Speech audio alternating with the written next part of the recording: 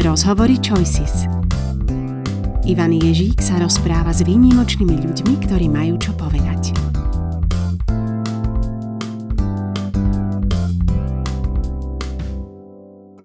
Dobrý deň. Dnešnú epizódu nášho podcastu sme nazvali Bližšie k sebe. So šachovým veľmajstrom, lektorom a spisovateľom Jánom Markošom sa budem rozprávať o tom, ako aj v dobe technológií, médií a vedy môžeme nachádzať blízkosť, ľudskosť a pokoj. Ahoj Janko, ďakujem, že si prijal moje pozvanie na tento rozhovor. Ja ďakujem za pozvanie. Ja by som možno začal niekde tam, že v dnešnej dobe napriek technologickým vymoženostiam všetci často cítime nejaký vnútorný nepokoj. Ale nie je to taký ten tvorivý, ktorý by možno bol motivujúci, ale je to taký nepokoj typu, že hľadáme niečo, ale vlastne nevieme čo. Chodíme sem tam a trošku aj možno blúdime občas. Čím to je podľa teba? No, myslím, že je to tým, že po tej ceste technologických vymožeností, kde sme strašne veľa získali, tak sme vlastne niečo aj postrácali. Ako keď, ja neviem, vás niekto zavolá, niekam chcete rýchlo ísť a teraz tam utekáte a postrácate z vrecák rôzne ako veci, ktoré sa vlastne na konci môžu hodiť. A tá knižka Bližšie k sebe je z veľkej časti o tom, že čo sa stratilo ako keby počas toho technologického vývoja. A jedna z tých vecí, ktoré si myslím, že sa stratila a len ťažko nachádzame, je nejaká taká schopnosť nasytiť sa z toho prirodzeného sveta. To znamená jednak z prírody, z jej krásy, z jej blízkosti a jednak aj vlastne z nejakého takého prirodzeného sveta vo vlastnom vnútri. Rôznych pocitov, snov, ďalších vecí, ktoré v dnešnom technologickom svete nevyzerajú byť až tak relevantné, alebo solidné, alebo objektívne, ale preto sú veľmi cenné. Hej. Ty to aj naznačuješ v tej tvojej odpovedi, že trošku to asi súvisí s tým, že každý náš deň je rozdelený na tie také tri základné časti, že sme v nejakom reálnom svete, pohybujeme sa v tom online svete, počas tej korony možno ešte viac a spíme. Teda máme tam nejaký náš spánok. A v posledných mesiacoch a rokoch sa ten pomer tých troch častí zmenil možno až príliš v prospech toho online sveta. Čo všetko to vlastne môže spôsobiť a ako to na nás vplýva? Tie výskumy hovoria, že vlastne ten náš čas je skutočne rozdelený približne na také tretiny. Že 8 hodín spíme, 8 hodín proste sme za počítačom alebo s nejakou inou obrazovkou, za mobilom a 8 hodín sme v tom reálnom svete. Ale ešte aj ten reálny svet vlastne nie je až tak úplne reálny. Lebo to zahrňa, že ideme autom, že sme v budovách, že proste, neviem, sa venujeme nejakým papierovačkám, byrokracii a podobne, že sme vlastne ako obklopenými tými svojimi vlastnými výtvormi v omnoho ešte väčšej miere, že ten reálny svet je vlastne tiež taký trošku ako keby taký zámotok z ľudských konštruktov a z ľudského nejakého, z vecí, ktoré sme si sami vyrobili. Takže ani tam není vlastne ten priamy kontakt s tým prirodzeným svetom. No a čo to môže spôsobiť? No jedna vec, veľmi výrazne to prejavuje na rovine tela. Už len to, že sedíte 8-10 hodín denne v kancelárii, bolí vás chrbát, to telo na to nie je stavané evidentne, že čisto takto fyzicky, ale potom aj v rovine nejakého takej živej telesnosti, že vlastne nemáme tak bohaté zážitky s tým svetom, ako by sme možno mohli mať, keď človek sa dotýka vlastne plastovej obrazovky, teda plastovej klávesnice počítača. Aký je to zážitok? Keď si človek chytí drevo, alebo proste trávu, alebo nejaký prírodný materiál, kameň, tak má úplne inú ako keby formu zážitku. Si predstav taký teplý kameň niekde na lúke proste a proti tomu ako tie hladké plochy vlastne toho kancelárskeho sveta. Tam je vidno, že sme o čosi prišli vlastne. A ty, ak hovoríš o tom tele, mne sa veľmi práve v tej tvojej knihe páčila tá pasáž o tom, že máme možno ako keby dve podoby tela. Že jedno je nejaké materiálne, alebo možno to také telesné, to také fyzické, a jedno je vlastne to živé. Vedel by si nám to možno trošku lepšie vysvetliť, že ako si k takým nejakým pojmom prišiel a čo vlastne by sme mohli pre to živé telo urobiť viac? Áno.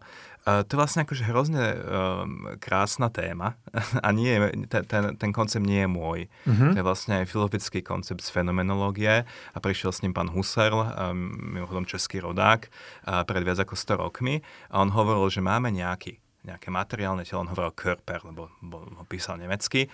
A to materiálne telo vlastne môžete zmerať, zvážiť, zmerať mu tlak, dať mu vakcínu, čokoľvek takéhoto. Že to, čo je vlastne v tom materiálnom svete zaberá ten priestor, tak to je to materiálne telo. A potom je vlastne ako keby určitá taká živá telesnosť, alebo živé telo, ja hovorím v tej knižke. To Husserl nazýva Leib. A to je vlastne to také prežívanie, že vlastne ako pomocou toho tela sa dotýkam sveta, ako s ním proste fungujem. Znie to možno abstraktne, tak dám jeden taký príklad, úplne, že možno najvypuklejší v dnešnej dobe. Mamička príde do pôrodnice a blíži sa pôrod a teraz vlastne ako keby obe tie strany, aj ten lekár, aj tá mamička majú taký pocit, že oni sú vlastne expertami na to svoje telo. Lenže sú expertami na dve rôzne roviny toho tela. Že tí pôrodníci vlastne sú experti na to materiálne telo. To znamená, ako zabezpečiť, aby telesné funkcie zostali funkčné, aby sa to dieťatko narodilo a aby proste ako keby ten pôrod takto prešiel. Ale veľmi často, bohužiaľ, na Slovensku je to veľká téma, vlastne úplne ignorujú tú živú telesnosť tej rodičky a to prežívanie, že ona vlastne chce mať nejaký kľud, byť v pokoji, nechce byť uražaná, chce mať nejakú istotu a podobne. A naopak, mamička, keď prichádza, tak ona vlastne sa cíti expertkou na to svoje telo, pretože je to jej telo, žije s ním 10 ročia, ale ona je expertka na tú svoju živú telesnosť. Že keď sa niečo pokazí v priebehu toho vlastne ako keby pôrodu, tak ona nemá tú autoritu, ten doktor ju má, pretože ona vlastne nerozumie tomu materiálnemu telu. Na takomto vlastne vypuklom príklade je krásne vidieť, ako tie dve podoby ako keby paralelne naraz fungujú. Oni spolu nejak súvisejú, ale nie sú totožné. Áno. Viaže sa k tomu trošku aj možno to, že to nachádzanie vlastne nejakého pokoja súvisí aj s tým trošku nejakým možno návratom do tej prírody. Ty už si spomínal vlastne tie prechádzky. Myslím, že v knihe hovoríš aj o nejakom japonskom lesnom kúpeli, alebo tiež neviem presne, že čo to je, ale aj kniha vlastne Šimečková telesná výchova bola taká celkom obľúbená medzi mnohými čitateľmi. Je aj toto jedna z ciest, ktoré nám môžu pomôcť, ako keby ten pokoj nachádzať? Mne ide o prebudenie určitej citlivosti. Určitej citlivosti voči svetu, voči sebe samému. A k tomu existuje niekoľko rôznych ciest. Jedna z tých ciest je teda, že trošku ustúpim z toho virvaru toho sveta, že proste ako keby nemusím všade byť, všetko počuť, každú správu prečítať a podobne. Už len keď je človek hodinu sám v kľude, tak vlastne on to prázdne nikdy neprázdne. Vždycky prídu nejaké myšlienky, nejaké proste pocity, nejaké ďalšie veci, že ako keby len stačí vytvoriť priestor a zrazu ste bližšie sami k sebe. To je jedna vec. A druhá vec je možno, že ako snažiť sa neveriť tej vede, čo sa týka toho vnútorného prežívania úplne na 100%. Že nehovoriť si, že takto by som sa mal cítiť, alebo nemal cítiť, toto by som mal akože jesť, mal by som byť takto výkonný, pretože to niekto niekde napísal. Že ako keby tá moja súkromná sféra je vlastne iba moja a je vždy ako keby zaujímavé ju objavovať a nejako sa k nej priblížiť. Neviem, už je taká hlúposť zapisovať si sny. A potom sa na to pozrieť v priebehu nejakých týždňa, dvoch. To môže byť celkom zaujímavé dobrodružstvo. A nemusí človek okamžite riešiť, že nakoľko sú relevantné alebo nie sú relevantné. Proste možno sa z toho niečo ukáže a možno nie. A mimochodom, čo sa týka toho japonského kúpela, to teraz nie je nejaká ezoterická vec. Ten lesný kúpel môžete zažiť aj v Karpatoch, že vojdete do lesa a necháte sa proste len ako keby ovanúť tým svetlom, tou vôňou, tým vrzganím stromov, šumením listia a podobne. To je úplne, že vlastne ako keby milá a v podstate veľmi jednoduchá vec. My aj v slovenskej literatúre máme tuším slnečný kúpel, že aj keď to bolo možno myslené v zmysle príjmania tých slnečných lúčov, ale tiež to bolo spojené s nejakým oddychom a takou relaxáciou, ako keby na plný plyn. Teda, že naozaj tým oddychovaním. Ako keby, ja sa ti musím niečo priznať. Ja som tak trochu jašterica. Že keď bolo akože tých 15 stupňov okolo toho Silvestra, ja som bol taký šťastný, že pre mňa otázka, že či to slnko ako je, alebo nie, to je obrovský rozdiel v prežívaní. Áno. Teším sa na jaro. Áno. No, asi myslím, že veľa z nás. Hlavne keď sme v tom meste a nie je úplne jednoduché z neho vlastne odísť alebo niekam ísť. Keď hovoríme o tom stíšení, alebo niekedy možno až o tom zastavení sa, tak Ja si to stále spájam s tým, že si to vyžaduje možno nejakú takú trpezlivosť alebo nejaké také vlastnosti, alebo možno nejaké zážitky, ktoré k nám prídu v nejakom veku určitom. Máš aj ty niečo také, kde si mal pocit, že ťa to naozaj niečo ako keby naučilo? Že to bolo možno niečo, čo prišlo v tom správnom nejakom čase a možno doteraz z toho nejakým spôsobom čerpáš? Možno na začiatku tej trpezlivosti. Že ja mám pocit, že trpezlivosť potrebujeme skoro na všetko. Pretože jedna z vecí, ako sa deje vlastne v človeku, reálna zmena je opakovanie. Že veci, ktoré nejdu preraziť vôľou, nejdu preraziť silnou silou, dosť často proste idú sa zmeniť trpezlivým opakovaním. To sa vlastne hovorí, že keď človek začať behávať alebo čokoľvek urobiť, tak to proste musí spraviť 100-krát za sebou a potom to už ide o niečo ľahšie. Čiže trpezlivosť každopádne, ja veľmi neverím na také akože okamžité prevrátenia, prebudenia a podobne, že skôr tá pozvolná zmena príde zdravšia. No a čo sa týka nejakých formatívnych zážitkov, tých bolo asi viacero samozrejme, ale ako keby jeden z takých akože veľmi silných bolo stretnutie vlastne s thajským buddhizmom. To je taká tradícia akože lesných mníchov a títo ľudia, alebo ten buddhizmus, on má nejakú takú vyčečkanú formu, že taký ten tibetský a podobne. A toto je taký civilný a to mi veľmi vyhovovalo, že proste ako keby hovorili rečou, ktorej som ja celkom rozumel. Zároveň ako som ukotvený v tej západnej spiritualite, som vyštudoval teológiu vlastne protestantskú spolu s filozofiou, čiže možno toto spojenie vlastne toho východu a západu mi prišlo také ako keby, že ma oslovovalo, plus akože nejakým zásadným spôsobom ma oslovuje taká tá japonská estetika. To znamená, že som si prečítal celkom dosť rôznych akože prác od japonských umelcov a proste básnikov a podobne. A to je niečo, čo moc sa neanalyzujem, ale je mi to blízke. Proste viac než povedzme španielská literatúra alebo niečo podobné. Rozumiem. Ja som rád, že si spomenul tú filozofiu a možno tú evangelickú teológiu, ktorú si študoval. A myslím, že aj to všetko nejakým spôsobom je veľmi zaujímavé na tom, keď ty píšeš knihy, pretože pre mňa aspoň je to odraz toho, že je tam také spojenie, ktoré je pre mňa vzácne. A to je to, že je tam to logické myslenie, že všetko mi akýmsi spôsobom do seba zapadá a dáva mi to nejaký význam, ale zároveň to netlačí ako keby na pílu v tejto stránke, lebo je to aj také ľahké, ako keby, a je to také, že dá sa mi pri tom uvažovať, že ponúka mi to stále priestor na to, aby som rozvíjal tie svoje myšlienky. Keď som prvýkrát videl tvoju knihu Bližšie k sebe, tak mne hneď napadli dve také možné interpretácie už toho názvu, že vlastne, že či si to myslel tak, že človek hľadá cestu, ako má byť sám k sebe bližšie, alebo že či vlastne by sme mali hľadať cestu, aby sme boli ako ľudia bližšie k sebe navzájom. A vlastne som ako keby nevedel najprv, že ako to vlastne ten Jano myslel, že myslel to takto, alebo takto. Ale potom som rozmýšľal, že veď možno, že tieto dve veci sa navzájom nejako aj podporujú. Že možno, že jedna nejako s tou druhou súvisí. Tak ako si ten názov ty myslel?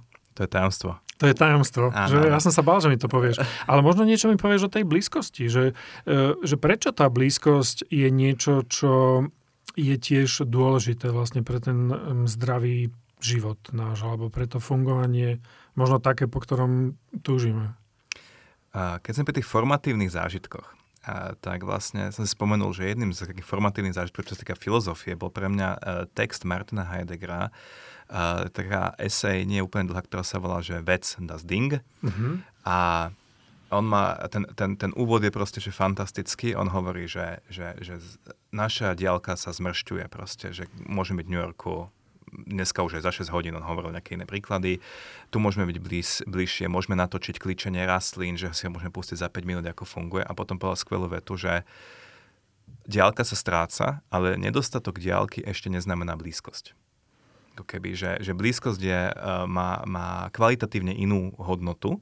A pre mňa to bolo celkom také, že som len 22, 23, som si hovoril, že wow, že to je super, že na tom asi niečo bude. A to je presne takéto myslenie, ktoré by som bol rád, keď bol cítiť aj z toho bližšie k sebe, že vlastne, že tým, že tá veda a tie technológie a ten ako svet niečo ako keby vylepšia, ešte úplne znamená, že sa niečo nestráca. A tá blízkosť vlastne sa tvorí ináč než odborávaním diaľky, Tvorí sa napríklad otvorenosťou, schopnosťou počúvať, nejakou intimitou, nejakými ďalšími proste vecami, lásku rozhodne. Čiže je to keby iná kvalita a je zaujímavé o nej takto mysleť alebo uvažovať a snažiť sa ju dosiahnuť. Ako rozprávaš, tak mi napadali ďalšie interpretácie toho bližšie ako k sebe, lebo mi napadli také ďalšie veci, ako je vlastne možno práve tá veda a náboženstvo. Ale nechcem teraz tým smerom ako keby viesť tú ďalšiu debatu, lebo tých interpretácií možno, že je o mnoho viac ako tie dve, ktoré sme spomenuli. Keď sme hovorili o tých 3 častiach dňa, tak jednou z nich je vlastne ten spánok. A ten spánok je stále taký zvláštny, lebo tiež sa dá o ňom uvažovať ako keby rôznymi spôsobmi a my sa tu rozprávame, tak vlastne máme ako keby zapnutú tú pozornosť, to naše vedomie ako keby funguje, snažíme sa sústrediť na to, o čom hovoríme. Ale čo sa deje vlastne s tou našou dušou a s tým vedomím, keď spíme? Kam sa my vlastne ako ľudia v tom spánku strácame? No to je strašne zaujímavá téma. Odpoveď konečnú ako keby nemám, ale chcem upozorniť na to, že vlastne spánok je strašne ponižujúci v niečom. Akože pre nás ľudí, ktorí si myslíme, že áno, som tu nejaký proste šikovný, múdry človek, ktorý ako bude mať teraz tour de force cez ten život a potom sa zrazu prepadneme na 8 hodín, ani o sebe nevieme, proste ktokoľvek by nás mohol akože tam švihnúť sekerov alebo čokoľvek. Že proste máme taký to pevné ja, ako keby kúsok ľadu, ktorý potom hodím v spánku do vody, on sa roztopí a ráno zase zamrzne. A to je proste akože strašne zaujímavé.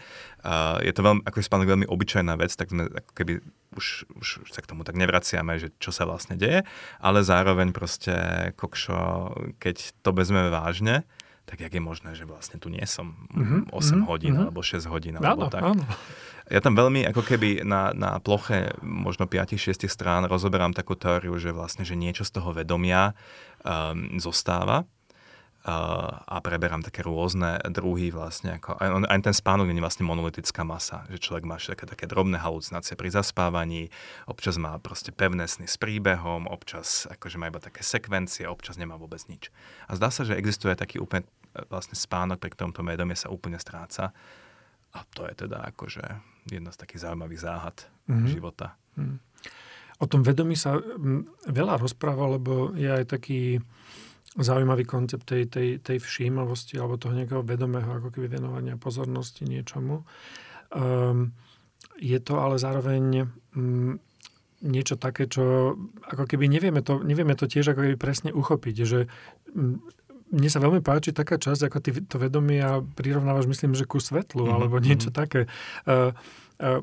Ako ti toto prirovnanie napadlo? Je to tiež niečo také, čo si niekde čítal? Alebo to si všimol pri niečom, že to vedomie sa tomu svetlu niečím podobá? Toto je moje. Ako keby to prirovnanie vedomia k svetlu, to je niečo, čo mi prišlo ako najlepšia metafora. Pre mňa je dôležité povedať to, že vedomie, teda ako keby schopnosť nejakej akože schopnosť byť proste ako keby súčasťou, mať nejakú subjektivitu a proste ako keby vzťahovať sa ako človek k svetu a vedieť o sebe vlastne, že má kvalitu. Že to nie je ako keby nejaká vec, ktorá je konštantne daná, keď človek zapne, ja neviem, Wi-Fi, tak ona proste furt ten istý signál ako keby vypúšťa. Ale to naše vedomie proste kolíše, koncentruje sa, má takzvanú vlastnosť intencionality, že vždycky ide o vedomie niečoho. To tiež ináč, toto zrovna tiež je ako keby fenomenologická záležitosť Husserlova. A to vlastne tá metafora toho svetla slúži na to, aby sme si toto uvedomili, že vlastne ako keby je zaujímavé skúmať, že som koncentrovaný, alebo som vlastne rozptýlený, som v dennom snení, alebo som že totálne fokusovaný. Napríklad mnísi, keď chceli akože mať veľmi vysokú koncentráciu vedomia, tak robili to, že chodili, ja neviem, do džungle, alebo chodili, myslím teraz buddhistických, alebo chodili na cintoríny, lebo keď sa bojíš, tak to máš teda riadne vyšponované vedomie. To máš fakt taký laser, ktorý proste ide dokola. Ale keď sedíš doma a proste medituješ 80. noc vlastne v tej istej cimre, tak môžeš tak podriemkávať vlastne. Takže... Tak hej, možno aj tiež nemám zase načítaného toho toľko aj o tej hlbokej práci, ale aj to súvisí s tým, že koncentrovať vlastne tú pozornosť alebo vedomie do niečoho hlbšie, že neklzať ako keby po tom povrchu, čo sa tiež ako ja možno dosť často spomína s tou dnešnou dobou, že vieme o veľmi veľa veciach, ale vieme o tom len tak trošku. Ako keby, a niektoré veci stoja za to venovať sa im hlbšie a možno aj preto ľudstvo sú nejako užitočné a potrebné. Keď o tom hovorím, tak vlastne si spomínam na to, že ja keď som bol mladý, tak ja som tak nejako stále dúfal, že s tým technologickým pokrokom a s technickým pokrokom, že vlastne ten svet sa stane taký nejaký ľahší, že bude ten život nejaký možno bezstarostnejší, že aj my ako ľudia možno budeme akože zrazu nejaký ešte trošku lepší, že budeme mať viac času jeden na druhého. Ale čím som starší, tak tým viac sa mi zdá, že vlastne to ako keby neprišlo, že tie dve veci možno vôbec nesúvisia. Tak sa ťa chcem možno to spýtať takto, že bol som naivný, keď som si to myslel, alebo sme niečo možno ako ľudia podcenili v tom rozvoji? Ja myslím, že je strašne ťažké ako keby zmerať tie plusy a mínusy. Že napríklad dneska, ja neviem, doba života sa zdvojnásobila. Proste ľudí, ktorí nie sú v chudobe, ich je výrazne menej. Ako tie úspechy sú ohromné. Proste dokážeme rôzne choroby, na ktoré ľudia bežne umierali, tak dokážeme ich vlastne liečiť a tak. To sú všetko vlastne skvelé veci. A na druhej strane je ťažké si nevšimnúť, že každé jedno riešenie priniesie dva nové problémy. Ako keby, že ten svet ako keby není riešiteľný, takže sa to ako vyrieši navždy, ale vždycky za tým úspechom príde nejaký tieň. Proste. A ten tieň je niekedy dosť ako zásadný od ja neviem, jadrových bomb cez proste ohrozenie, klimatickú krízu, vymieranie druhov. Ako to sú tak zásadné veci, že človek ako keby si to chcel dať na vážky, že či to za to stálo, ja neviem. Ako nie sme bohovia, aby sme to tu teraz rozriešili, ale proste evidentne to nebude tak, že ako si techno-optimisti myslia, že príde nová technológia a vlastne svet bude krásny a všetko sa vyrieši. To asi tak nebude. Aký teda by bol potom nejaký náležitý, alebo nechcem ani povedať slovo, že správny. Aký vzťah k vede a k tým vedeckým poznatkom by sme mali mať? Lebo ty to aj ako keby dosť často spomínaš, že vlastne o tú vedu sa chceme opierať a je dobre, keď sa o ňu opierame, ale že nemali by sme jej možno pripisovať ako keby priveľký význam, že je to tiež o nejakom hľadaní tej rovnováhy, alebo ako by si ty ten vzťah k vede, ktorý by si možno bol rád, aby sme ako ľudia mali, vysvetlil? Nie je ani tak o hľadanie rovnováhy, ako o nejaké vytyčovanie hraníc. Že veda má nejaký ako keby svoj región, v ktorom je skvelá. Veda je ako korčule. Že keď mi použite na klzisku, super. Keď idete s ňou na tanečný parket, nie je to už úplne ono. To je dobrý príklad. A podobne je to vlastne ako keby, že veda dokáže riešiť určitý tú sumu problémov, ale keď s ňou vidíte vlastne ako keby mimo, tak tam to začne strašne haprovať a začnú byť akože veľké problémy. A tie hranice, aké by to napríklad mohli byť. Napríklad veda veľmi ťažko hovorí o hodnotách. Že dokáže priniesť nejaké fakty, hodnoty, tam to už veľmi dobre ako keby nejde. Veda veľmi ťažko, veľmi zle funguje, keď je príliš ako keby osobná. To znamená, neviem, že zaočkovať sa, to mi ešte prípada, že to dokáže ako keby riešiť. Ale aby vám napríklad veda hovorila, že koľko si máte zobrať za manžela, za manželku, alebo koľko, ja neviem, čo je pre vás najlepšie životné povolanie, alebo tak, tam si myslím, že už prekračuje svoje hranice. A sú aj také pokusy, samozrejme. Veda rozumie veciam, ktoré sa opakujú. Nerozumie jedinečným ľudským osudom. To znamená, rozumie štatistike, ale ako hovorí Kundera, einmal ist keinmal, proste, čo sa stane raz, ako keby sa nestalo z pohľadu vedy. Takže vlastne ako keby ten osobný, životný, tento príbeh nemôžeme založiť na nejakom vedeckom poznaní proste. Preto mi je napríklad smiešne, keď ľudia proste behajú, akože nie je to zlé, ale proste, aby niekto, ja neviem, mal aplikáciu na spánok, aplikáciu na to, že behá, počítadlo kalórií, potom jedného poradcu, ktorému vždy spraví psychotesty a povie, kam má ísť do práce a tak ďalej. Tam sa mi zdá, že to ako keby trošku prekračuje svoje hranice, že ten jedinečný ľudský život, tá subjektivita sa stráca. Áno. Ja som práve včera zhodou okolností na nejakom televíznom programe zachytil predpoveď počasia a tam vlastne vysvetľovali tým divákom, že aký má byť index hmly na ďalší deň, aký je index oblečenia, že čo sa majú obliecť, či sa majú obliecť na 4 stupne alebo na 5 stupňov, ale nie teploty, ale ako keby obťažnosti toho, ako sa obliekať, že niekedy si myslím, že to môže byť také trošku kontraproduktívne, že tá veda nás ako keby takto podávaná a podsúvaná ľuďom môže oberať o to nejaké vlastné rozhodovanie o tieto veci. Áno, no a potom existuje naozaj taká ako keby sféra. Ďalšia vec je, že vlastne akože, že veda alebo ten vedecký diskurs nám vlastne ako keby podsúva, že ktoré veci sú hodnotné, o ktoré sa dá oprieť a ktoré sa nedá. Zase môžem dať taký príklad, že stretnú sa ľudia na nejakom maturitnom stretnutí 20 rokov po. A teraz sú ako keby veci, ktoré sú hodnotné a sú ľahko spočítateľné, napríklad príjem. A začnú sa rozprávať a proste niekto má skvelý príjem, tak je hneď akože alfa človek, ktorý tam ako je a všetci ho obdivujú. No ale potom tam môže sedieť niekto iný, ktorý proste ako keby z tých 20 rokov akože strávil veľmi veľa času s deťmi, s kamarátmi, proste chodil často do prírody, je spokojný, neviem, venuje sa svojim koníčkom. A to je tiež hodnotné, ale nie je to spočítateľné. Nedá sa o to tak opreť. Nedokáže to tam ako keby tak predať na tom maturitnom stretnutí. No a podobne, akože sú veci, ktoré ako keby tá veda dokáže spočítať toto, povedať nám takto to urobme. To je ako keby ako ten príjem. Ale potom sú ako keby sny, pocity, rôzne takéto veci, ktoré sú tiež veľmi hodnotné, akurát sú príliš vágne na to, aby sme ich vedeli uchopiť. Ale to neznamená, že neexistujú a že sme sa im nemali ako keby sa ich dotýkať.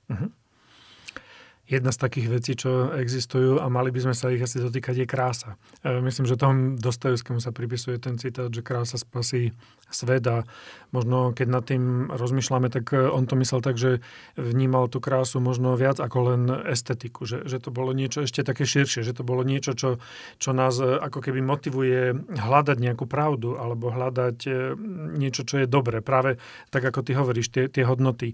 Je aj krása niečo, čo môže byť akoby tou nádejou, keď sa pozeráme dopredu, že vlastne je to niečo, čo by sme nemali prestať znovu objavovať? No, krása je nesmierne dôležitá podľa mňa. Nedostatok vnímania krásy podľa mňa vedie ku konzumu. Ako keby, že tam, kde ako keby estetický prežitok sa stráca, tak prichádza k takému akože snahe o pôžitok vlastne. Čiže ako keď človek proste vidí, že mnohí ľudia proste bojujú s tým, že sú v nejakom ako kolobehu nejakej závislosti, môže to byť aj preto, že vlastne chýbajú tieto estetické pôžitky. Lebo krása je vlastne, že beriem si, ale ono to tam zostáva. Keď zjem zmrzlinu, tak už tam není a proste môj metabolizmus s ňou musí ako keby vydržať. Keď sa dívam na krásny oblak, on stále zostane krásny, aj keď sa z neho vezmem ako pôžitku, koľko potrebujem. Takže vlastne krása alebo vnímanie krásy je dotýkanie sa bez prekračovania hraníc. No, výborné, ako keby ako milovanie sa a tá predostane pannou. Ako, v tomto je to hrozne ako keby iná záležitosť. A ako mňa počas lockdownu jedna z vecí, ktoré ma najviac držali, je, že bývam teda na kraji Bratislavy a som sa šiel proste prejsť do pola na most, ako len vidíš ako tvár, proste, jak tečie rieka, oblaky, svetlo, stromy, akože to všetko je tak strašne krásne, keď si to človek pripustí, že to je jednoducho úžasné. A o toto by sme sa určite nemali ako keby ochudobňovať. Ďalšia taká vec, ktorá sa dá tiež povedať, je, že krása vlastne zabraňuje nejakému takom výpredaju sveta. Že je veľmi ťažké, keď má človek kontakt s krásnymi vecami alebo s krásnou prírodou, povedzme, upadnúť do nejaké také depresie, že nič nemá cenu. Alebo že proste, ako hovorí Magory Rose, budem trochu vulgárny, ale tak on Magor taký bol, no, že je ťažké hľadať do oblak a nemít přitom pocit, že človek niekde přechcán byl a v prdeli sa ocit, niečo také proste. No, to môžeme možno vystihnúť, ale že vlastne ako keby aj keď s tým zle, tak vlastne tá estetika toho sveta nás dokáže podržať, si myslím. Ako o tom hovoríš, tak mi napadá, že naozaj tá krása je tak zaujímavý pojem a môžeme ju hľadať naozaj ako keby kdekoľvek. Že keď Ja som študoval matematiku a ja si úplne pamätám, že ako som sa dokázal úplne nadchýňať možno nejakými elegantnými riešeniami úloh, čo niektorí múdri ľudia z histórie vlastne ponúkali. Možno ty dokážeš tak nejako jasať nad šachovými partiami, že tam vidíš vlastne tú krásu. Niekedy je to možno aj taká tá krása z objavovania, že človek chodí po svete, že si nejako spája tie poznatky a vytvorí si nejaký svoj nejaký univerzálny model nejakého poznania niečoho, že takéto to konštruktivistické rozmýšľanie, nahliadanie vlastne na ten svet a na to vlastné rozmýšľanie, že tiež ponúka kopec príležitostí na to. Môžeme a mali by sme tú krásu teda aj trošku viac pestovať v mladých ľuďoch, že dá sa to vôbec, alebo ako by sme to mohli robiť? No, krátka odpoveď bola, že neviem, ale určite by to bolo ako keby fajn. Je hrozne dôležité, ako si presne povedal, si uvedomiť, že tá krása je relatívne široká a je to subjektívna vec. Že vlastne stredoveká filozofia má taký triumvirát tých hlavných hodnôt, že dobro, pravda a krása. A pravda je proste pravda, no Gerlachovský štít bude vždy najvyšším na Slovensku, s tým veľa neurobíme. Akože tie fakty proste sú do veľkej miery nemenné. Na dobre sa musíme nejak dohodnúť, pretože ináč by spoločnosť nemohla fungovať, ale vlastne tá krása je taká ako keby v tomto taká efemernejšia, taká najsubjektívnejšia, že páčiť sa môže každému, čo chce. Mne sa môže páčiť šachové partie, tebe matematika, niekomu inému Baudelaire, povedzme. Takže ako keby neexistuje úplne recept, že teraz poďme si sadnúť v škole a povedzme, že toto je krásne alebo toto nie je krásne. Skôr je možno zaujímavé pestovať v ľuďoch určitú ako keby úprimnú otvorenosť, aby si našli, čo je pre nich pekné. Lebo dobrá krása je vždy úprimná. To je zaujímavé. Že tam, kde je niečo falošné, to už prestáva byť krásne. Je to buď gíč, alebo je to fádne, alebo je to tak. Ale tam, kde je proste koncentrácia, úprimnosť, tak tam obvykle vznikne aj krása. A to vlastne aj v tých riešeniach matematických úloh môže byť prítomné. Veľakrát pri tých tvojich odpovediach mi napadlo, že nejakým spôsobom sa dotýkajú toho, čomu my ako ľudia v živote venujeme pozornosť. Že to je niečo, čo je taký nejaký náš kapitál, ktorý si možno niekedy viac a niekedy menej uvedomujeme. Istotne naň útočia reklamy, sociálne siete rôznymi spôsobmi. Zdá sa to aj tebe, že by sme mali nakladať s tým kapitálom nejak opatrnejšie, v zmysle teda usilovať sa možno o nejakú nezávislosť a slobodnejšie rozhodovanie v tom, čomu venujeme pozornosť? A dá sa to vôbec, keď sú tie rôzne také nástrahy toho okolitého sveta? Určite súhlasím s tým, že sa to mali robiť. Určite súhlasím s tým, že sa to dá. Taký možno hlúpy príklad, ale my asi 20 rokov nemáme televízor a myslím, že veľa ľudí to takto proste rieši, alebo ja neviem, ako odstrihnúť sa od nástrah Netflixu alebo čohokoľvek iného proste je možné, len to chce akože silnú vôľu, samozrejme. Toho času nemáme veľa, ale zároveň si myslím, že nie je správnou cestou, ako keby sa teraz ako vydesiť, ako škrečok. Proste sa snažiť robiť veľa vecí čo najrýchlejšie, to asi úplne fungovať nebude. Máme ho dosť na to, aby sme mohli proste prežiť v kľude dobré a kvalitné dni. Takže možno skôr, než snaha keby optimalizovať to, jak vyzerá ten deň, čo robí strašne veľa ľudí, že má proste kalendáre, neviem čo. Je možno dobré optimalizovať ako keby svoju prítomnosť v každom momente. To znamená snažiť sa, aby vlastne môj život, moje rozhodovanie na ním nevládli nejaké automatizmy alebo podvedomé strachy alebo takéto veci, akože, ale aby to naozaj bol môj život a môj deň a niečo, čo sa môžem podpísať na konci dňa. A vlastne možno sme to tak nepriamo aj povedali vo viacerých tých odpovediach tiež, že možno aj takéto nič nerobenie, že nemať ten tlak na seba, že stále musíme ako keby niečo robiť, že ten výkon je niečo tiež, čomu sa môžeme trošku ako keby brániť, aj tak vedomejšie. A to nič nerobenie je v skutočnosti strašne ťažké, pokiaľ to človek vezme vážne, že ak to nie je teda útek k nejakej zábavke, ale to skutočne akože len ako že som blízko seba, keď teda parafrázujem názov knižky, či už je to proste v modlitbe, v meditácii, v nejakej inej veci, tak to je proste strašne ťažká vec. Často sprevádzaná značným utrpením. Áno.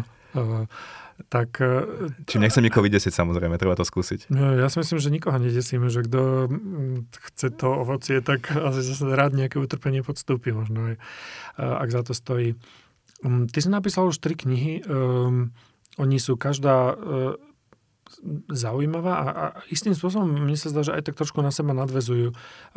Máš aj nejaké ďalšie plány? Alebo je to niečo, že je niečo v tvojej hlave, že čo sa ti črtá, že kam by sa mohlo toto tvoje literárne pôsobenie uberať? Ja som napísal vlastne za posledných, 5 rokov asi 5 kníh. 2 šachové a 3 nešachové. Ja som tie šachové možno teraz nespomenul, ale samozrejme viem aj, že si napísal a úspešné veľmi, takže... Áno, a to nie preto, že nechcem sa chváliť, ale že to sa na človeku určitým spôsobom odrazí. Že je to také vyčerpaním proste, ako keby mentálnym, čiže... ja sa veľmi snažím sa neopakovať v knižkách. Takže a zrejme budem potrebovať trošku času na to, aby som našiel zase nejaký iný trošku hlas, aby vlastne ako to nebolo, že Sila rozumu 2, alebo proste Medzerová zlom 2, alebo Bližšie k sebe, nejaký sequel, takže ešte tomu asi dám trošku času, ale verím, že to bude zase nejaká keby zaujímavá téma. Dobre, ja ti môžem prezradiť jednu vec, čo možno si neuvedomil, že ty si prvý host, ktorý sa v rozhovoroch Choices objavil 3-krát. Ešte nikoho sme to nemali 3-krát a ty si prvý. Takže ja som za to veľmi, veľmi vďačný, že si prijal to pozvanie. Pozeráš sa tak prekvapený? Áno, ja som prekvapený, lebo pamätám si, že sme raz boli vlastne v Trenčine. A ešte predtým sme raz boli v Bratislave, v Impact Hube. Aha, no to som si nespomenul. Výborné, tak ďakujem. Ďakujem za pozvanie. No a ja som veľmi vďačný, že si to pozvanie prijal a teším sa aj za tento rozhovor a knihu Bližšie k sebe určite všetkým veľmi rád odporúčam. Ďakujem aj za pozvanie. A ďakujem veľmi pekne aj vám, že ste nás sledovali a chcel by som poďakovať ešte aj nášmu partnerovi, nadačnému fondu Telekom, s ktorým pripravujeme vlastne rozhovory Choices už 10. rok. Budem veľmi rád, ak nás budete sledovať a teším sa aj na budúce.